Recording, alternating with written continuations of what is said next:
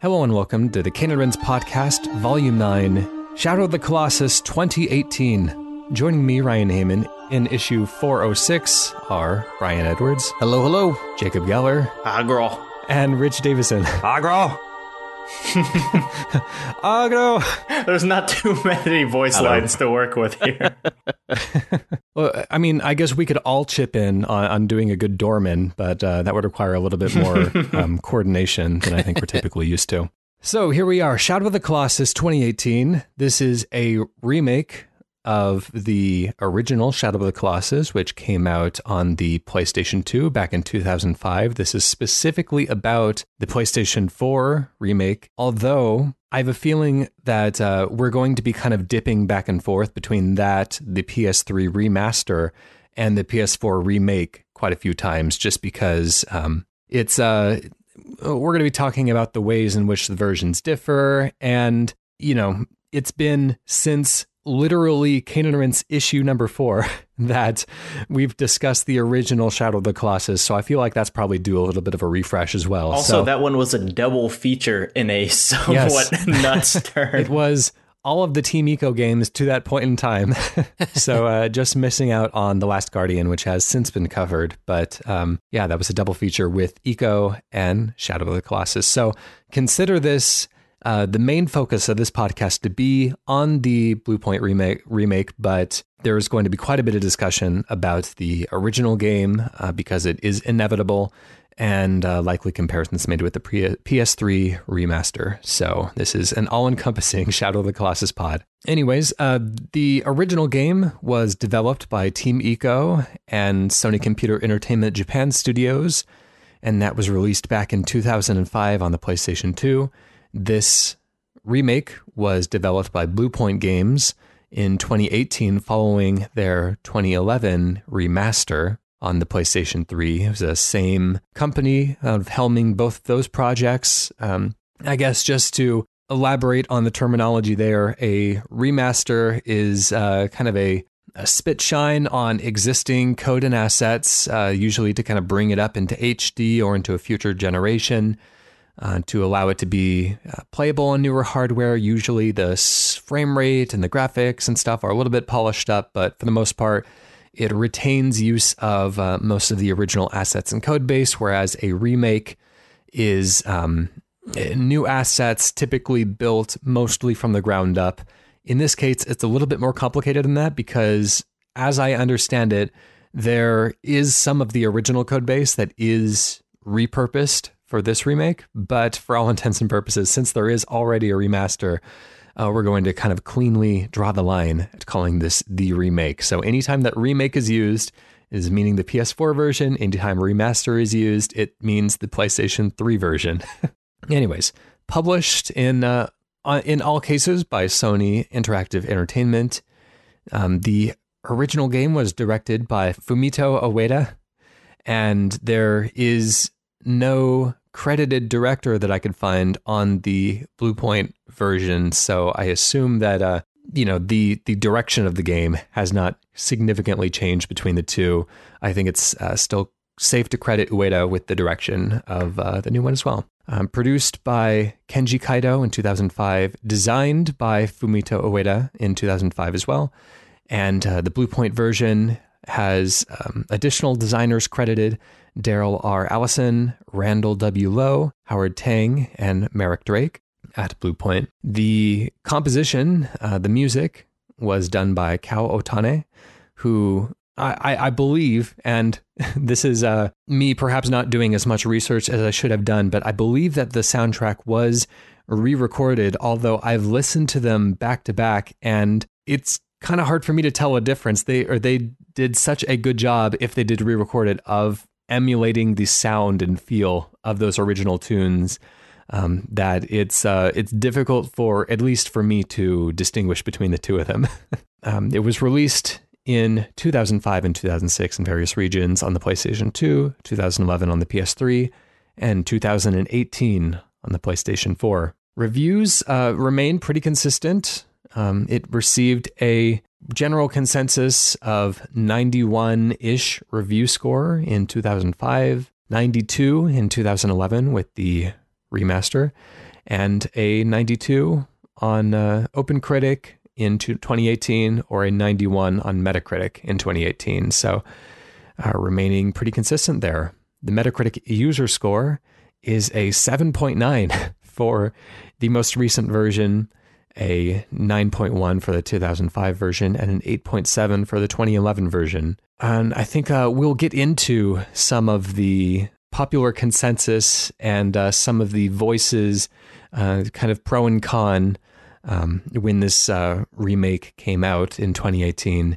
after we get into our own histories. So I guess I'll get things started here. I never played the PlayStation 2 version, but I did play the PlayStation 3 remaster. I played back-to-back with Ico and Shadow of the Colossus, and it became a fast favorite. I remember back when this game was still kind of new, back in the PlayStation 2, Xbox, GameCube generation, there were 3 games that were just kind of a little bit outside of the mainstream that always seemed to come up in conversations, and they would constantly be referenced together by game journalists and people who are really enthusiastic about gaming, for being these kind of perhaps unsung or just kind of outside of the mainstream masterpieces that people may have missed.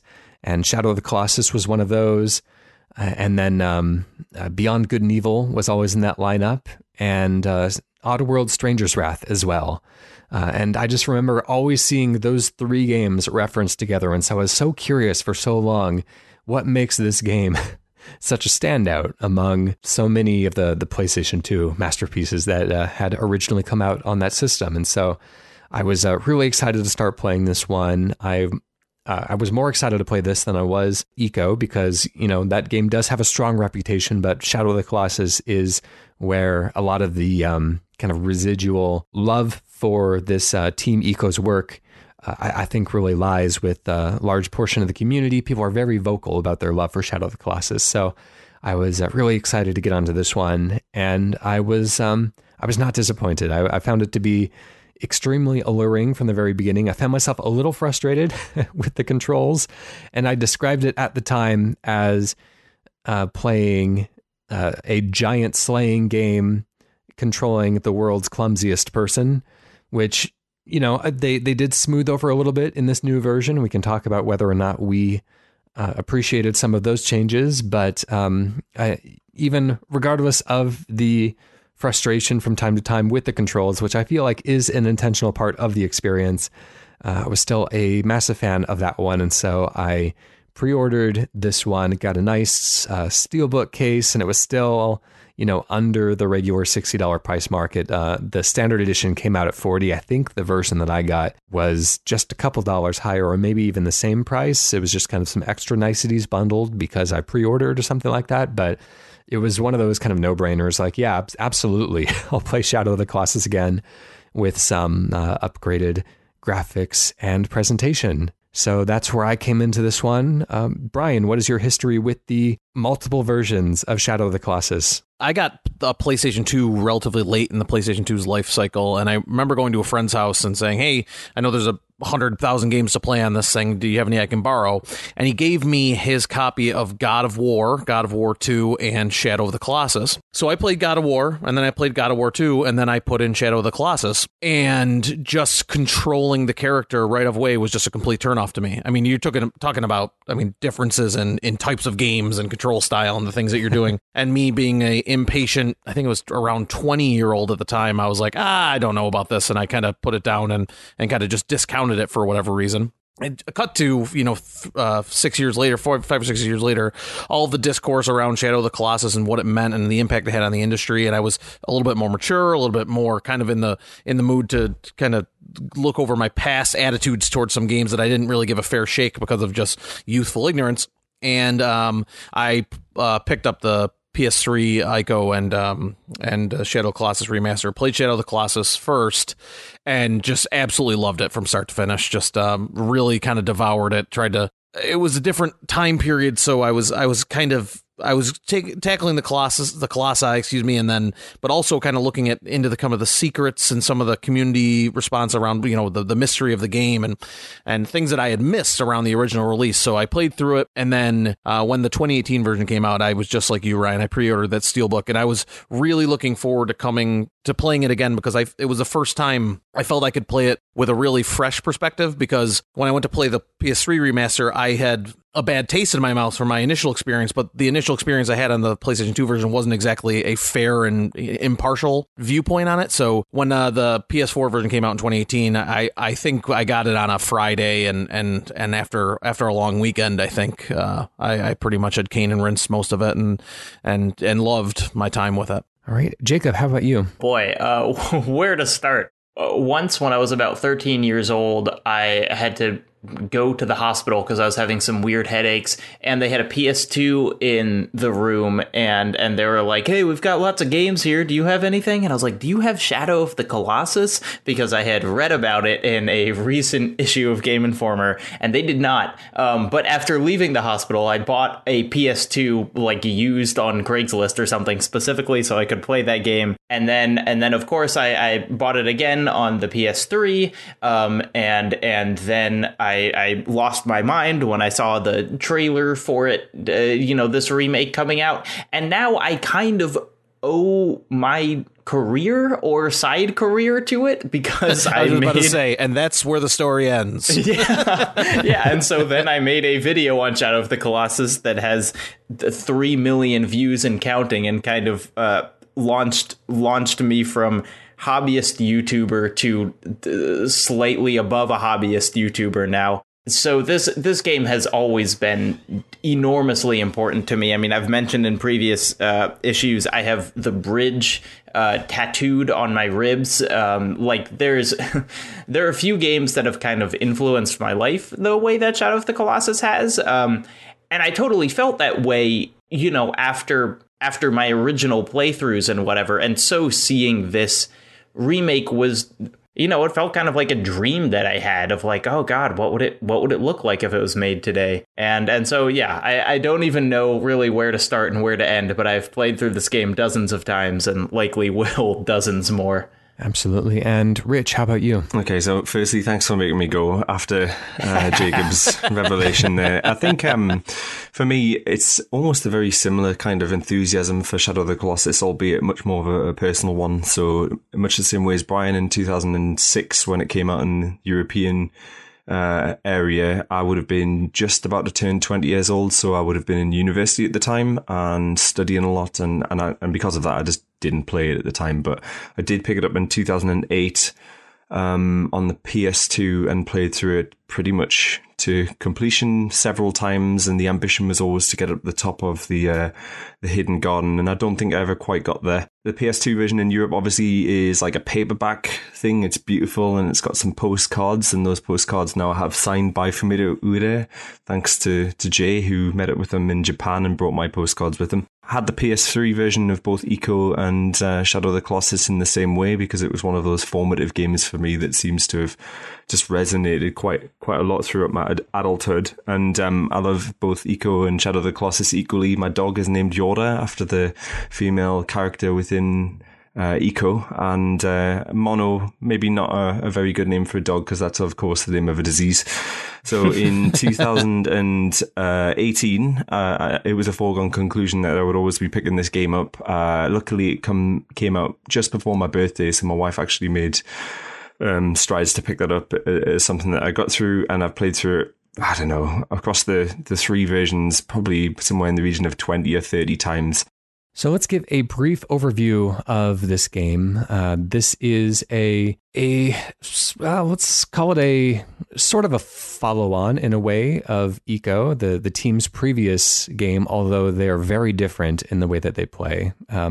But there are some kind of linking elements, the same kind of look and feel of the world, of the architecture, of a lot of the kind of smaller aesthetic details. So when this game was in production and early in its kind of promotional phase, it was called Nico, which is a portmanteau of ni, the Japanese word for two, and Eco, which actually went on to influence the third game in the series, was called Trico for a while. And I believe the monster in The Last Guardian might still be called that, or maybe it's just a fan You're nickname. correct, but how dare you call it a monster? Well, we've all played Undertale. We know that monster isn't necessarily a pejorative term. Let's go ahead and give a spoiler warning before we even get into the briefest details. I'm going to consider this to be a fairly light spoiler warning. There is some plot stuff that kind of kicks up around the end, but I don't know. Maybe it's just me, but this always felt like more of an experiential game than one that I was really gripped by the story throughout. But I think there's just kind of enough aesthetic or story sprinklings throughout to keep that aspect intriguing and to make it all feel important when it comes to a head at the end. So as you travel through this large open world, you are tasked with slaying these multiple colossi. And that is, the game is essentially, it boils down to 16 boss fights, essentially.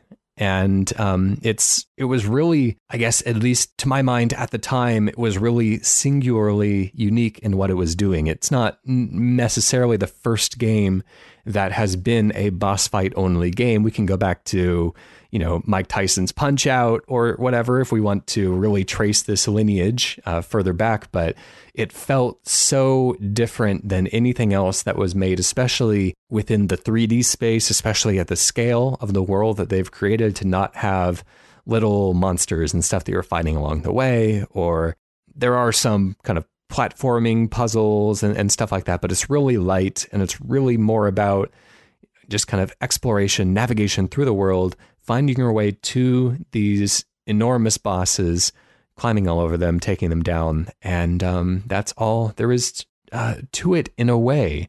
But there's also so much more than that. And so it's going to be a little bit tricky to unpack. But I remember one of my first impressions of the game, hearing about it, was when I heard that there were just these kind of 16 fights and not a lot of other gameplay. I thought, how long could this game possibly be? Is this something I'm going to fly through in an afternoon? Because I'm, moderately good at video games. If it's just 16 enemies throughout the entire game that you're fighting, essentially, like how big of a game could this possibly be? But, I've never felt that this game was too short. I've never felt that. I would always love to fight more of these majestic beasts, but I never felt like the game was lacking in content or value. So what was your, I guess, just a kind of quick poll of the room? When you heard about this game and what it was doing, what was your first impression of like just its mission statement of just being kind of like a boss fight back-to-back video game? I think like when I gave the game a fair shake on the PS3 remaster, it's strange because you start the game and at least I did when I started the game, that you had these big Colossus fights that you're going to. So I do the first Colossus, great. I get back, I get the instruction from Dorman, I go into the next one, and then I found by about the fourth Colossus, I kind of like felt myself like pulling myself to a slowing myself down, being like, wait a minute, like what's this all about? Like why I know the central reason why I'm doing it, but why am I really doing this? What is this accomplishing for Dorman? What are we like? What's kind of the motivation behind all of this? And I found like the game itself and just the loneliness of those rides, the loneliness of moving from place to place just slowed me down in such a way to where I really did kind of start to take it all in. And I'm sure that's part of the designed experience. And I know I'm not the only person that had that experience, but like at first I had a feeling like you, Ryan, like I was just going to go boom, boom, boom, knock it off, get the next trophy. When in reality, like once I started doing a few of these fights, I realized that it's so much less about the actual act of taking down the Colossi, even though that's fun and it's engaging and they're each their own puzzle in their own way. What started out to me where it felt like I was going to like checking off 16 boxes, like the game quickly becomes much, much more complicated than that. And that's like, at first I had the same thought, but then once you kind of get into it, it's like, oh, there's a lot going on here. Yeah, I think one of the reasons that the kind of lack of gameplay, to put it really uncharitably, is so striking is because this isn't, like Punch Out is a good example of like a game where that's all it's set up to do, that of course all you do is box because the game takes place in a boxing ring. But this has so many kind of superficial similarities to like The Legend of Zelda or something. The idea of having a horse and a sword and a bow and a huge world, like a huge open world with so many different areas, and having all that be empty is just so interesting. And it feels, it feels like there is so much effort that's gone into making this an empty world rather than a kind of budgetary restriction or whatever. It feels like this was the intention was make you feel weird about being alone. And I remember reading about that before ever picking it up and just thinking that was such a unique thing for a game to be striving for. And then totally experiencing that myself. And as you go from Colossus to Colossus, you are inevitably going to get lost because you can only get a kind of like as the crow flies direction in which you need to go. And so a lot of your time ends up being kind of like just being dwarfed by these enormous cliffs and kind of trying to find your way in a world that feels totally empty and inhospitable. Yeah, and I think the game has a sort of contemplative pace about it. I think you start off with some initial Colossus, and they're very close to the proximity of the I forgot what it's called, the central area. Somebody's going to have to help me there. The shrine of worship, is it? So it's very close to the shrine, and as you sort of expand out and you progress through the game, you move further away and you experience a lot more of the land. I think one of the things that I picked up on my initial playthrough was just how singular Wanda's purpose was, because the sparseness and the lack of things to do, and I use that in inverted commas, suggests that Wanda's got one purpose and one focus only, and it sort of resonated with me as a sort of gamer at the time to think like, okay, this is my task, this is what I need to do. And it's only when you actually divorce yourself from that sensation and start to think about what there is to do that you actually start to think more about some of the sort of duplicitous nature of Dorman and some of the things that he needs you to do in order for his own ends. Something that I think is interesting about the remake that is a real distinction from how I felt playing the original is that they have made the different parts of the world feel more distinct. There's enough subtlety in just how they make rocks look, or kind of like the type of shrubbery that's around you, that in the remake, I found myself exploring more just kind of for the heck of it, because I knew there wasn't anything out there. I'm very familiar with the game at this point, but in the original, the world is empty, not just by nature of kind of like there not being anything to do except to ride, but also in that it is really just kind of flat textures of rocks and green and whatever. We'll talk about later that I think that's a very valid decision for them to make. Even if they had the capability to make it look like this game, maybe they wouldn't have.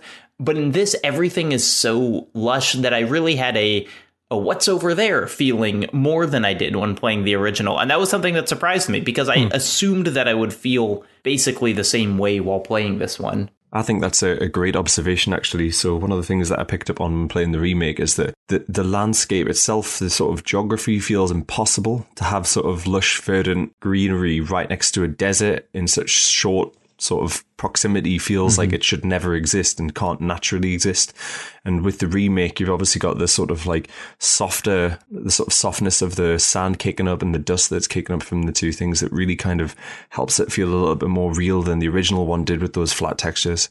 So let's talk about the story of the game. We've talked a little bit about what we do. So some of the context around the the game. You play a character named Wander who enters the Forbidden Lands. And of course, this game has very, very little text or speech or anything like that. A lot of this is just kind of implied through the way that characters are acting and interacting when there are at the very, very, very few instances where there are multiple people on screen. You are playing Wander, who is carrying the body of a dead woman into this temple in a forbidden area. And we don't know why it's forbidden, but presumably there's some sort of an ancient power here, something that they wanted to keep people away from. And you place this body on an altar and you start conversing with the god of this temple named Dorman, who offers to bring this woman back to life in exchange for slaying 16 guardian colossi scattered throughout the land. And so, as you are kind of partaking on this quest, there's perhaps more and more incidental details that lead you to question your own actions, perhaps, or perhaps reaffirm them, depending on the perspective that you choose to take as a player experiencing the piece of art. There are some kind of revelations towards the end as people from the outside world come into this space. But for the most part, just to kind of set the general context and for the game, it is a game about trying to save a woman's life by making a deal with a god who knows whether or not we can trust. Yeah, those gods are always trustworthy, right? They're reliable. You're just coming off of playing God of War, so yeah. Certainly. Yeah, right.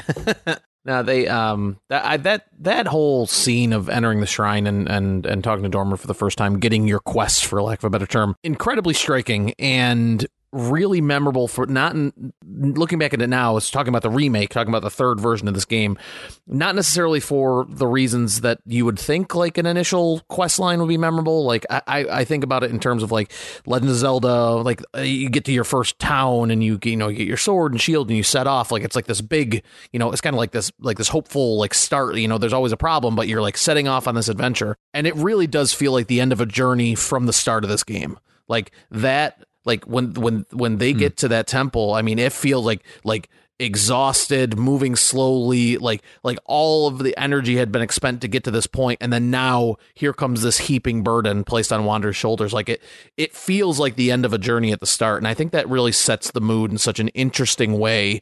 Because, and whether Wander, and we'll talk about loss and grief and all that stuff later, but it feels like at that point already, just by body language, because obviously there's not speaking parts from Wander besides aggro. Just by body language alone, it just feels like he's already come this far. And we didn't see that first leg of the journey, obviously, or the first 3/4 of it, but it just feels like he's already come so far. And then now there's also this on top of it. It feels like a burdened character right from the beginning. And I don't know how you do that. I mean, it's all of it together, right? But like, it sets that tone in such a weird way. Like when you're starting on this adventure, like from the very outset, I wasn't ever hopeful about Mono. Like I never felt like things were going to work out great. I think that point about you being at the end of a journey when you get here is a really good one. It's hard for me to think of a game that has a more important cutscene that you skip by pressing start. Like, I don't know what you would call it, the kind of demo reel or whatever. That is just so iconic of the kind of Hawk flying and then zooming past him and whatever. And that's also, for me was one of, I guess, because it's literally the first thing you see. But this game really kind of showing its graphical force, that's something that we've all probably watched a dozen times with the previous games. And so when you first see that Hawk kind of flying in and you see the moon and the clouds like you have never seen before, and he swoops past Wander, and I was shocked to see the first time that I played this remake that I had never kind of considered before, that Wander has Mono on his horse the whole time, that he has made this long journey through forests and cliffs and rain and everything with a dead body. that is kind of on his horse. And just because, you know, the way that I had been playing it, the resolution was low enough, the character detail was low enough. I'm sure she was still there, but I just didn't notice. And so it is kind of striking that even though it's exactly the same scene, there is this new power that kind of reveals these little details. And so, yeah, it made that initial journey that is just kind of implied by these few scenes feel all the more powerful. One of the things that I like about the story on the whole is just the brevity of it. There's just a confidence about what it is that it needs to do that you can pretty much outline exactly what happens in Shadow of the Colossus probably in about 3 sentences, and it doesn't deviate from that too much throughout. Yeah. As a 33, nearly 34-year-old man who really struggles to kind of take in story in this particular period of time in my life, I really appreciate that kind of brevity that's there. Let's talk about the actual gameplay of what you do throughout the game. So there are 2 main tasks, and we've mentioned this already. There's the Colossus fights, and then there is the exploration of the Forbidden Lands of the world, primarily on horseback. So let's kind of briefly go through these Colossus fights, and we can talk about any experiences that really stood out to us and things that we have to say about any of these in particular. The first Colossus is named Valus. It is the easiest of the lot. I call it kind of a tutorial in a way because it's very straightforward as to what you need to do. It's stomping around. It's making a big old racket out there, but it's not that outwardly aggressive. But it teaches you all about climbing all over the, I guess we can call it hair, or we can call it moss, or whatever it is, growing on the outside of these giant stone beings. It's an easier fight, but it's one that I think I find one of the more memorable fights because it's the first time that you're encountering one of these things. It makes a very striking impression right off the bat. The way that it's animated is just kind of it's really on another level. It's so cool to see the birds circling overhead and all the angles that you take as you climb all over this Colossus. It's really memorable. So for as simple as the fight was relatively, it's still one of my favorites. I also think this is the first time, with respect to the 2018 Shadow of the Colossus, this is the first time in the game where I realized it was a remake, not just a remaster. I mean, obviously, we'll talk about the graphics and everything later, but when I approached that Colossus and I was looking at him and just like, but then the way that I was able to interact with it and the way that the moss was swaying and the way that just like you could see the individual textures in the rocks like interacting with each other when the knee would bend and when the arm would sway, like that's when like the true graphical power of this remake kind of came to form. And I just remember kind of being in awe. I remember my wife laying on the couch watching me start the game because she was unfamiliar with it. She was just kind of in awe at this gigantic creature, and she's like, "You're gonna fight that thing?" And I'm like, "Yeah." And she said, completely unprompted, not into video games at all, she said, "But it's not even doing anything to you." and which is we'll talk about, I'm sure, a lot later. But yeah, just such a striking beginning, but also just such an eye-popping showcase of like, hey, this is a remake. We've redone everything. This thing looks incredible. Yeah, as a tutorial, I think it works really well as well. I think one of the first things that strikes me is that the first weak point is its heel, and that kind of harks back to, I don't know, something like the 1963 Jason the Argonauts film with that huge bronze statue. So it just feels like a natural place to go for a weakness. I think that sort of theme seems to work really well in that tutorial. Something that this remake consistently did was I would think, oh my gosh, look at that. It's so big. It's so crazy that I'm going to fight this. And then I would think, oh my God, I did this on the PS2. You know, that I think it's kind of funny how this game makes the original feel even more impressive because, like, there are maybe some dated gameplay interactions here, but largely, I feel like this feels pretty contemporary. And if there was a game that came out in 2018 that included sections where you were climbing up a giant monster, I would think, wow, isn't it amazing what modern consoles can do?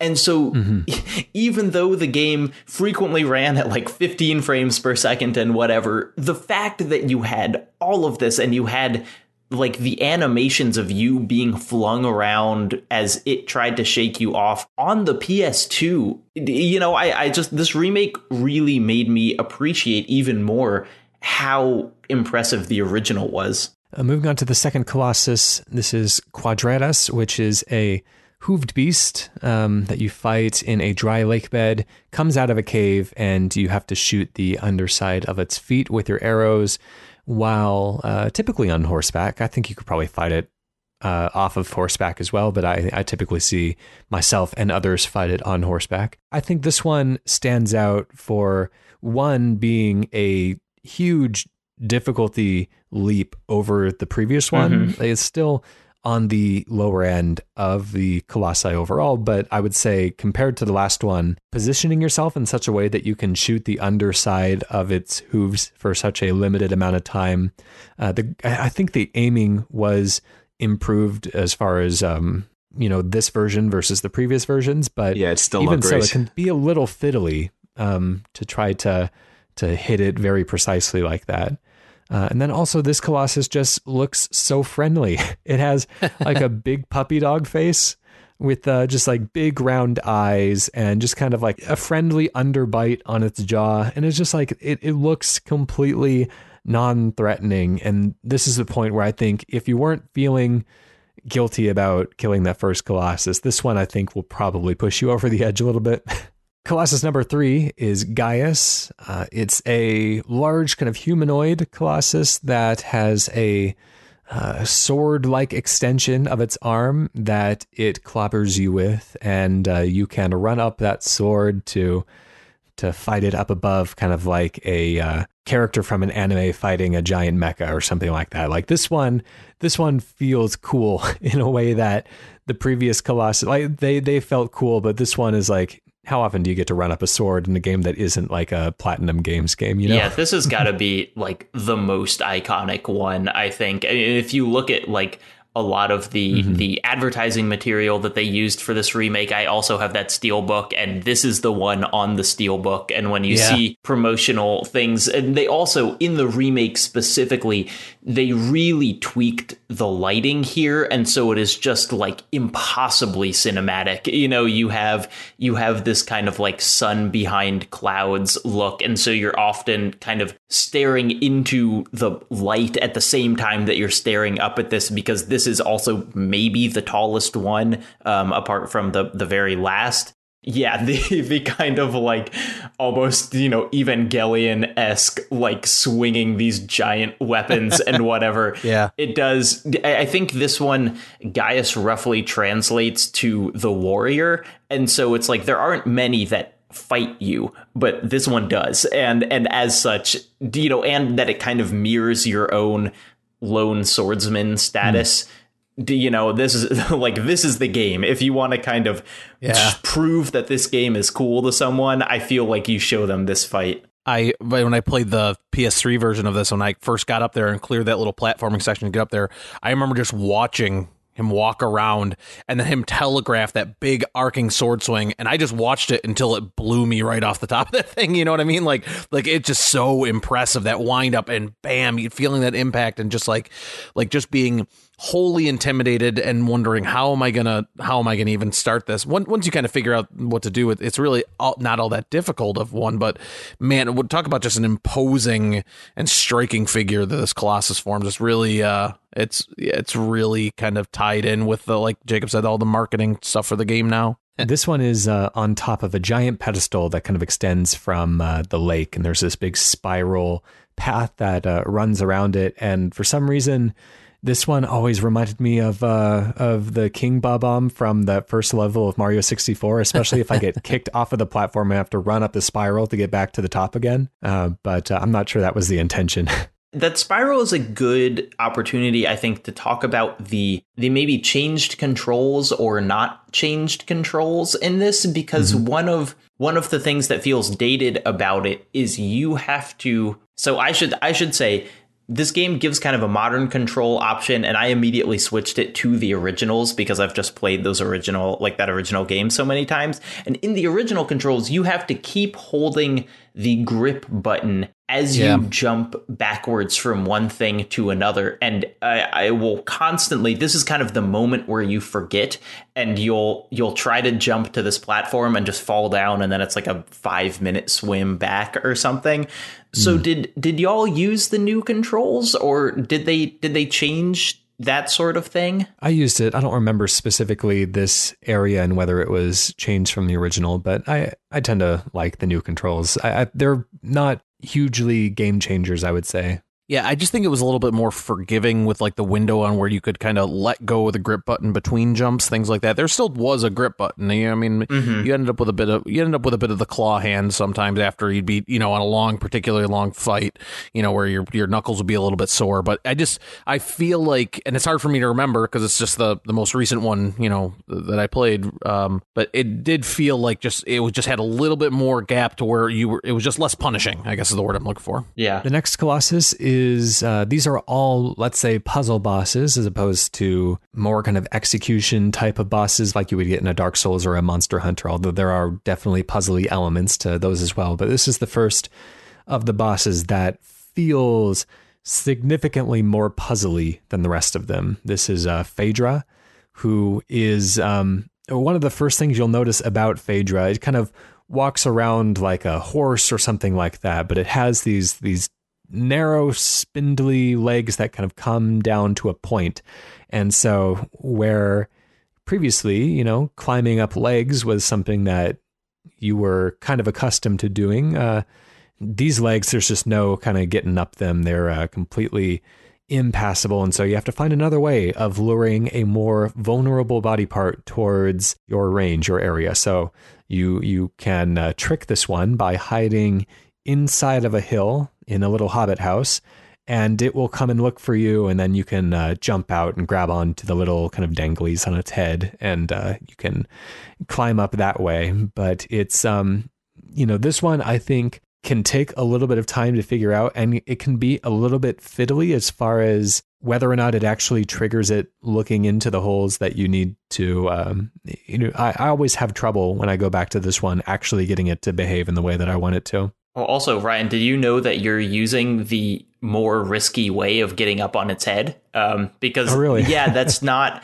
I mean, it is a totally valid way of doing it, and I, did that in my most recent playthrough. But I think the more intended way is when it's looking down, you actually run, because all of those like hills are interconnected, so you can run around and then climb up its back, which is a very that's right. clear, I remember that as well. Thing. And so it is, it's another one of, there's a surprising amount of different ways that you can do things with some of these. And so, yeah, there's a safer version. And then especially when you're doing the time attack or something, there's the kind of more expedient one. One thing I like about the Phaedra fight is it starts off with music that is not hostile. It doesn't necessarily sort of engender anything that you're under threat. It's just this kind of lilting music that kind of exists within the meadow that you're fighting it in with. So there's this real sense of guilt for the first time in actually taking this Colossus on in particular, certainly for me. This is one of the more beautiful arenas. It's lush in a way that the previous ones weren't. It's really nice to look at. Also on that music note, we should say, just for people who haven't played it, it's funny that I would say it's the Dark Souls thing, because in fact, Dark Souls does the Shadow of the Colossus thing, where there's no music out in the world, that when you're riding, it's just you and the kind of sounds of the horse and the wind, and the music only kicks in when you get to these big bosses. And so it kind of... it underlines the different parts of the gameplay. Yeah, and if you're playing it like me, the constant screaming for aggro to follow you. Yeah, that too. The next Colossus is one of the more memorable ones, I would say. I'm going to keep saying that over and over again, probably with each Colossus. But this is Avian, which is a bird that you fight above a lake. It's really interesting because there are just these little bits of these kind of ruined temples that are sticking out of the lake that you have to kind of swim to and catch on to, because you're very vulnerable in the water. There's really nothing that you can do in the water, and you move fairly slowly while you're swimming. And this bird is, flying around, swooping down and trying to hit you with its swooping attacks. But standing on top of one of those temples, jumping right as it's swooping at you and grabbing onto the leafy moss on its wings right when it's approaching is really exciting. And then the first time that it pulls you up into the air is just like, it's like nothing else that you've experienced, because there's a certain sense of fragility that this game imparts upon you. It's certainly not a God of War, even though you are climbing all over, enormous monsters. It feels within that very specific context, it feels very grounded, and you feel like if you were to take a fall from a height that a normal person would not appreciate falling from, your character is going to stumble, is going to get hurt, and so being pulled into the air is terrifying in a way that it usually isn't in video games, especially over water, because in video games, if you fall into water, you're usually fine. In this one, I guess you are too, but it's just like, it's a different feeling, It's not the way that you've been conditioned, not the type of thing you've been conditioned to expect the game this far. It's that thing where you first grab on to Avian, and then she does that first big flap to get up in the air, and you just realize how small Wander is on her, and how that like the way that just shakes Wander like back in, and like you're going basically from being like almost upside down to then she propels herself in the air, and it just has that frenetic feeling of how the hell am I going to get out of this? How what's my next move? Like what can I even move without her just shaking me off? And it's definitely one of those striking fights for sure. It feels, I mean, the animation on all of these is so strong, but the specific moment where she is 50 feet away from you, and then you have to jump and grab, it feels like you're about to get hit by a train, but you're just kind of trying to grab onto the front of the train. They really convey the sense of like speed and power in this fight. It's just awesome. Yeah, and Avian is a Colossus that is not hostile as well. It doesn't attack you until you attack it, so you have to launch an arrow at it from a distance, and there's that moment of like, oh god, here we go, when it just sort of turns and swoops towards you. The next Colossus is named Barba. Demonth from the forum says, I just want to take the time to say that this game gave me one of the most memorable eureka moments in all my gaming years. The 6th Colossus specifically. I was really thrown off by his aggressive nature. Unsure of what to do, I decided to hide behind a pillar and try to catch my breath. And then he leaned down. What a beautiful way of setting up that encounter, especially since that's one of the 3-ish that plays revived power when you figure out the solution. Absolute majesty, Eco HD win. And that's one of the things I love about this game in particular, is that like when you're having the hardest time is when you instinctually do usually the thing that the game wants you to do in the first place. And so it kind of drives you to think in a way of being kind of a desperate survivor against these impossible odds. And this one just being kind of a bearded, kind of a dwarven build creature is really striking and really memorable in that way. Yeah, there's kind of a spectrum of intelligence that these seem to have, where some seem more or less like an animal, and then some, kind of have a survival instinct or something. And it is kind of eerie to see this one looking for you in that way. It's a very weird moment, especially after you've been fighting, several ones that have been basically animals, and so the question of like, what are these things, this is kind of a highlight of that line of thought. Yeah, so Barba is one of the like most anthropomorphic of the Colossus as well, and exerts an intelligence that you wouldn't normally see. So he's also got a weapon, and the way he moves is most human-like. I like this Colossus the best. I happen to like just climbing up his beard. I think there's something quite kind of Roald Dahl-esque about having to take this one on. Yeah. Next is Hydrus, which is a underwater beast. This is, I believe, the first underwater fight. And this one is quite harrowing. There's some electrified elements, and it's always kind of bobbing up and down from the water to the surface, which can be really disorienting if you're trying to hold on, and when you're getting dragged underwater because you just refuse to let go. It's that can be kind of terrifying as well in a fear of drowning instinctual kind of way. It just goes for me in my general kind of very, very dismissive rule that underwater and water-based enemies are the worst in video games. I really struggle with Hydrus. I still do. When revisiting this game to prepare for the podcast, it's just one of those fights that does, like, it to me, and I think it's just because it's definitely my fault, and I know that because of my less than graceful controls. But I don't have a lot of fun, or that doesn't feel like I'm ever truly in control of when I'm going to be able to get on Hydrus, when I'm be able to get to the weak points to be able to take it out. But I realize that has more to do with me than it does to do with the fight. It just it's probably the only one on this list that I can honestly say that when I'm done, I'm just glad to have that in my rear view, as opposed to some of the other ones where... Yeah, you made the exact same point that I would make, and I think it's because he's underwater and there's no discernible kind of landmarks when you're looking down at the water to be able to get a sense of depth perception as to where he's going to come up. The only thing you can really use is the electricity type attacks that are on the surface, and the amount of times I've just whiffed the grab and end up having to do 3 or 4 cycles to do something which probably should only take us 1 or 2. It's really not frustrating, but it's just not the strongest of the Colossus, in my opinion. Next one is Kuromori, the 8th Colossus, which you fight in a large, very tall Colosseum in a way that's open towards the center and with kind of hallways that encircle the entire thing from the outside. And it climbs on the walls of this Colosseum, and basically you are in the audience, I guess, the hallways. It climbs around the walls like a gecko. You try to basically circle back behind where it's perched onto to try to get it to fall off, and then you can attack it when it's on the ground. This one, it's always so exciting because it could be a little bit difficult to get it off the wall. It's always so exciting when it falls that I'm always tempted to just jump down after it and land on its sword first, but that's just not the way that this game works. You have to kind of take the stairs on the way down, and sometimes if I get a little overeager, then I end up wasting all my time just kind of ragdolling on the ground next to it anyways. It is interesting though that there is this kind of like balance where the higher up it is when you shoot it, the longer it's stunned on the ground. So you can't just kind of wait till it's an inch that up. makes sense.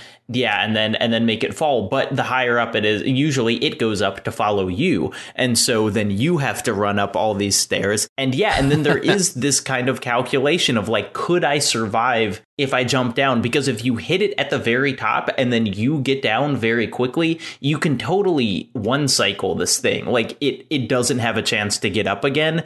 But that's a scary jump to take. Yeah, and if you jump and land on the furry underbelly of the Colossus as well, you can land safely. I don't want to move away from this Colossus without exploring a little bit of the area before you get here. It's one of the most beautiful areas in the game, in my opinion. There's a sort of like, I don't know, like a sort of cove with a river or a stream or just natural running water next to it, and this beautiful meadow with flowers and lush grass everywhere. Yeah, it is the way that this remake specifically highlights that kind of interplay of light and shadow. Like there are a lot of kind of almost caverns that you're in where the light is coming in from just like one specific point in the ceiling, and it is it's a looker. It is really, really pretty. If we could take a moment to talk about the graphics just for a second here, because I feel like this is becoming one of my own cane and rinse cliches now, but like this was another moment, and I've probably had maybe 7 or 8 of these, maybe more than that over the course of like just playing video games, where you think to yourself, even though you know you're wrong, like, are games ever going to look any better than this? Like, is it ever going to look better than this? You know? And like, it's, of course they are, and we're going to progress and everything, but you still have that moment. Like, there's some moments in this game, I specifically remember one, I took about a dozen screenshots of it. You're just looking at the river flowing underneath the bridge, and you're just looking at the way the water is interacting and kind of swirling and naturally going, and this is just on the way to nowhere. You're not going there to do anything. It's just this beautifully crafted environment that just continually surprises you, and you go in these forests, and then the way the light interacts, like Jacob just said, it has these moments that you just cannot quantify without experiencing them. And it's just like holy cow, man. I mean, it's a technical achievement on so many levels, and it's one of those feelings that you chase, right? We're always looking for that next game that's going to make us think, oh my god, like this is just the best anything's ever looked. And I stopped so many times with this game, just take a couple extra screenshots, just look around and just appreciate being in that environment. It's something just so special. For me, this game, best photo mode, hands down. It is absolutely my favorite. And maybe it's because it's just so quick to get to, because it's literally just down on the D-pad and it snaps right into it. Or maybe it's the amount of control where you can really change the field of view and the depth of field and all this kind of stuff. But like, I am not really a photo mode user in most games, but I have albums full of this game. And also it has really, I think filters on kind of the look are usually pretty cheesy, but this game has filters. There's one that's like a night mode that is really striking, that makes it, basically it's just kind of darker and the blacks are richer, but it seems like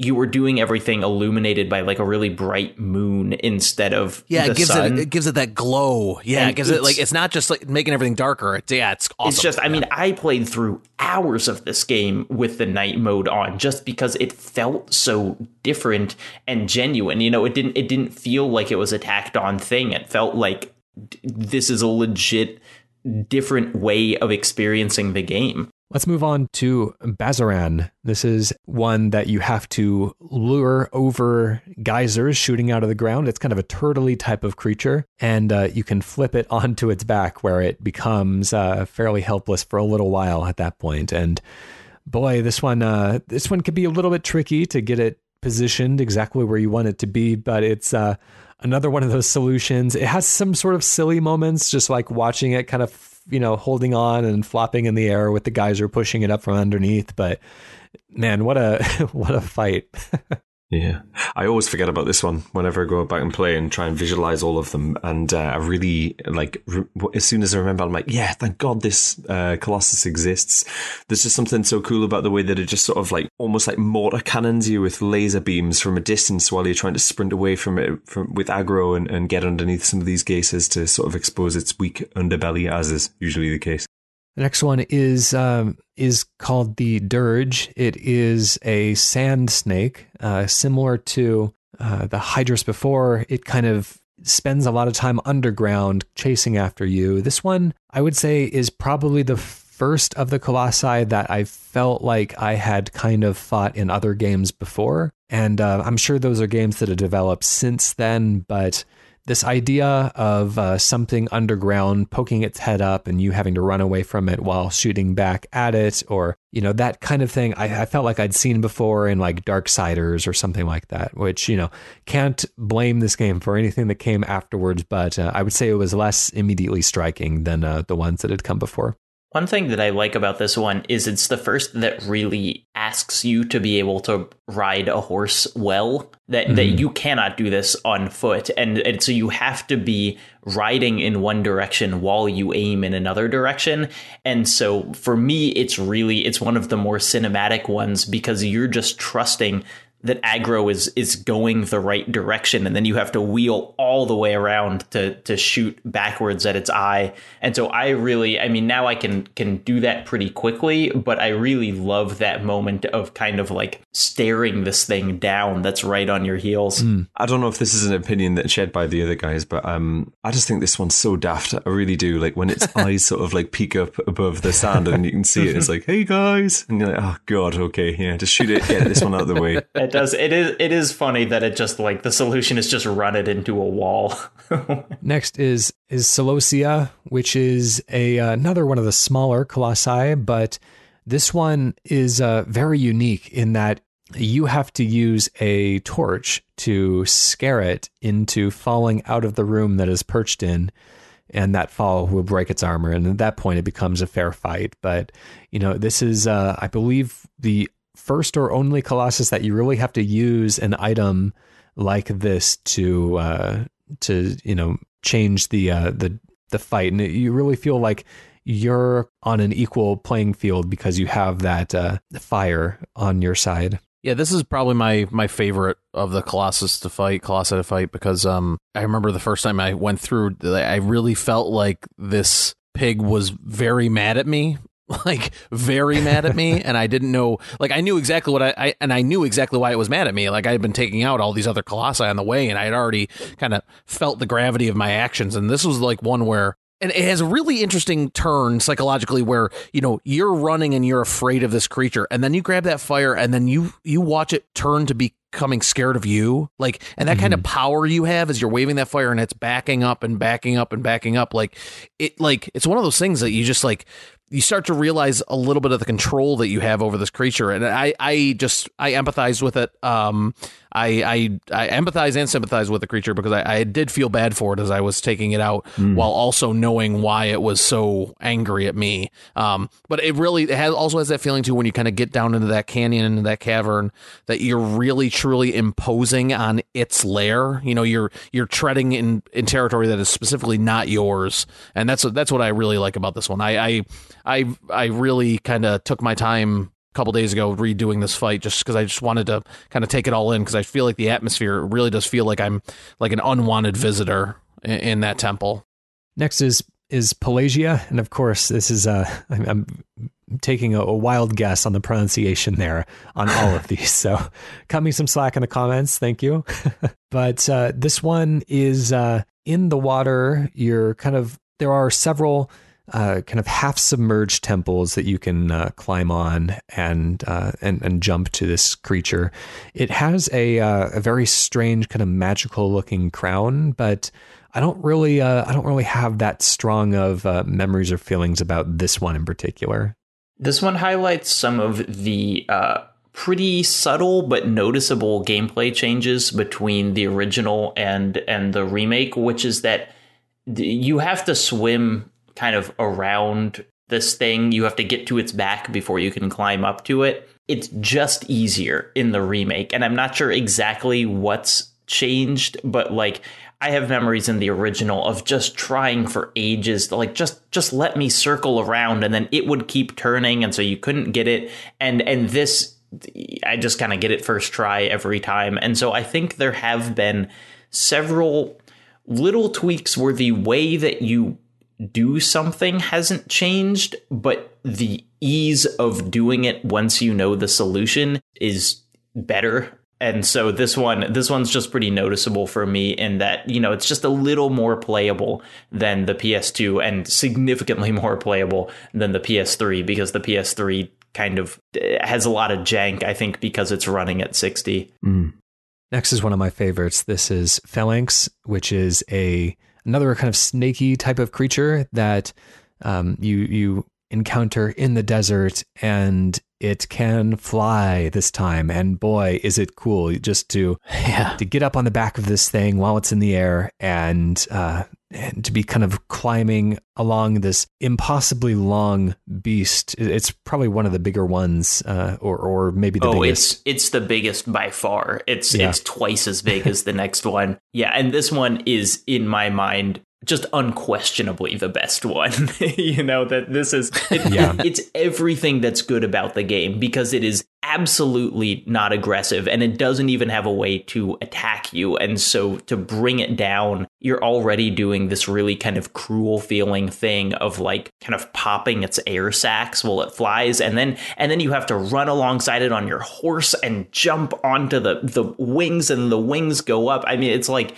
yeah, everything that I like about this game, both in kind of scale and kind of tone, are just encapsulated by this one fight. My only ask is that I think, this is probably a bit of a subjective opinion, it doesn't appear to have as much personality as any of the rest of them, because it has no way to defend itself. It doesn't seem to even have a way of interacting with you beyond diving down into the sand once more, closing those things that are on its back. I just wish there was a way that it could kind of elicit some more of a response to Wanda than what we get. The 14th Colossus is Zenobia. This one I feel is a little bit of a retread. It feels familiar. It feels kind of like a brother or sister to Celosia before. Mm-hmm. It's another kind of angry pig that's coming at you. Yeah, so I always kind of, in my memory, I kind of get the two of them mixed up from the latter portion of the first one's fight to the duration of this one's fight. The arena that you fight in is pretty cool. Yeah, absolutely. Yeah.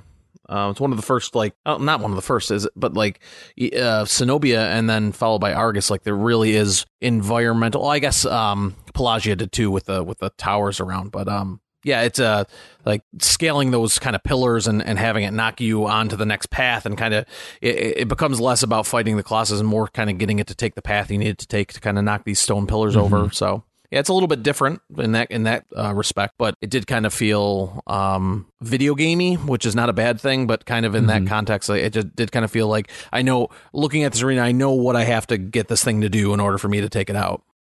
Moving on to 15, Argus. This is another kind of sword wielding humanoid type of creature. I don't have much to say about this fight, but I do think it's one of my favorite places that you fight it. And another thing that just kind of the verisimilitude of the remake has let me appreciate is just kind of wondering, like, what the hell was this place? You know, you fight him in this thing that it's just there are columns that are so tall, and there are these kind of like bridges over the top, and just constantly running through my head is like, is this built for a Colossus, or you know, was there stuff here? Were there people living here that then left? And it offers you just enough to kind of like set all those thoughts racing without giving you any kind of answer to any of them. But I really, really love the kind of run up to this one. You go up a giant set of stairs that almost look like the stairs in Anor Londo and Dark Souls. Like, it really just kind of poses so many questions. It is an interesting arena. It has a feeling of being kind of like a dam, or being like a football arena with like space for the audience on either side. And it is just like, there are like 5 or 6 things that this could conceivably be. Anyways, let's get to the final boss now. The 16th Colossus is Malus, who I think is tends to be a fan favorite, right? Am I remembering that correctly? Look, I'll defend this one. So you guys talk about how it's bad first, and then I'll come in. I really don't mind it. Actually, I had a hard time with it on the PS3 version, and I'm not sure whether that's because it was just more difficult with the slightly clumsier controls back then, or whether it was just me knowing what to do in this version made it a lot smoother of a run. This one feels a lot more cinematic and grand and very God of War. It feels like something straight out of God of War Ascension, and yeah, it does. It's a stormy, rainy night. You're kind of approaching it, winding through trenches, kind of like a World War I trench fighter type of thing, while it's shooting lasers at you, and then you climb on it, and it has these very kind of cinematic attacks as you have to kind of jump between hands and stuff to avoid getting splattered. And there's all these, I mean, it's a very elaborate fight. It's a lot more elaborate than the previous fights. It feels a little bit more showy and a lot less exploration. It's a lot more kind of like there is a very clear and defined path that you need to beat this one. So it feels a little bit more executional, a little bit less thoughtful, but it is still it's interesting interesting that you made that observation, actually, because one of the things that I would say is, and I'm pretty sure Jacob could speak to this a little bit more eloquently than I could, is when you're doing the time attack on this, there is a defined pathway that it wants you to take, but there's an absolute ton of shortcuts that you can sort of leverage to be able to get up there quicker and actually shave a lot of time off that. Yeah, there's a version of it feels like the Star Wars, trench run or whatever, where like there is a perfect path where you don't have to go into any of those trenches and you can just run straight to it. But it's like a millimeter off and you'll just get, blasted away. So it's only a thing that you kind of see in speed runs. It's very cool. What I like about this one, and I really do like this one, is, I talked earlier about kind of some feeling more or less intelligent. This is the only one that feels like it contemplates you. You know, that when you get to the final, you're kind of you climb up its back, and then you jump to one hand, and then you jump to another hand, and you have to kind of stab that hand to get it to hold you level. And when you do that, it just kind of looks at you, and it doesn't immediately try to shake you off or anything. And it's this really kind of like, you know, I saw a post on, I think it was the Shadow of the Colossus subreddit, talking about how it can see, and you can see from its head, all of the points of light which represent all of the other colossi that have been killed. And so if you kind of think about it from its perspective, it has watched its brethren die like one by one, and it you know, probably knew that you were coming to do this, and so just the kind of like, none of that is said or even really highlighted, but it is there, and kind of thinking about it in that way, and then finally kind of getting on its head and killing it is a really emotional ending to these fights, which usually already have pretty emotional endings. I will say I don't like the weather during this fight, and not just because it looks a little miserable, but because it just feels a little bit on the nose, you know? But I mean, have you seen the way the lightning lights up these raindrops in the remake? Because it is... This is a time that I just took a bunch of pictures, and I think that is a totally legit point in terms of tone, but just in terms of the game being pretty, hoo boy. That's true. Bluepoint did say that they were sort of lamented that they couldn't put more rain into this particular section, Ryan. So maybe, yeah, I would love to see if you could kind of like put a filter on things that made it rain or something. Like, you know, everything would look so good if like the rocks were slicked with rainwater and stuff. It does beg the question: what would this be like if you were playing in brilliant sunlight? Yeah, that would change the feeling so much. But anyways, that takes us through the Colossi. Let's get to the other portion of the gameplay, and then we can kind of talk about some of the other details that are perhaps more relevant to the remake specifically. First, I wanted to kind of take a couple minutes at least to talk about some of the other things that we'd be doing throughout the game. The overworld exploration, we've touched on the feeling that it gives us, but a couple of the things that are specific to the overworld are the save shrines that you come across, places where you can save your game, which always feel like a bit of an oasis in the desert.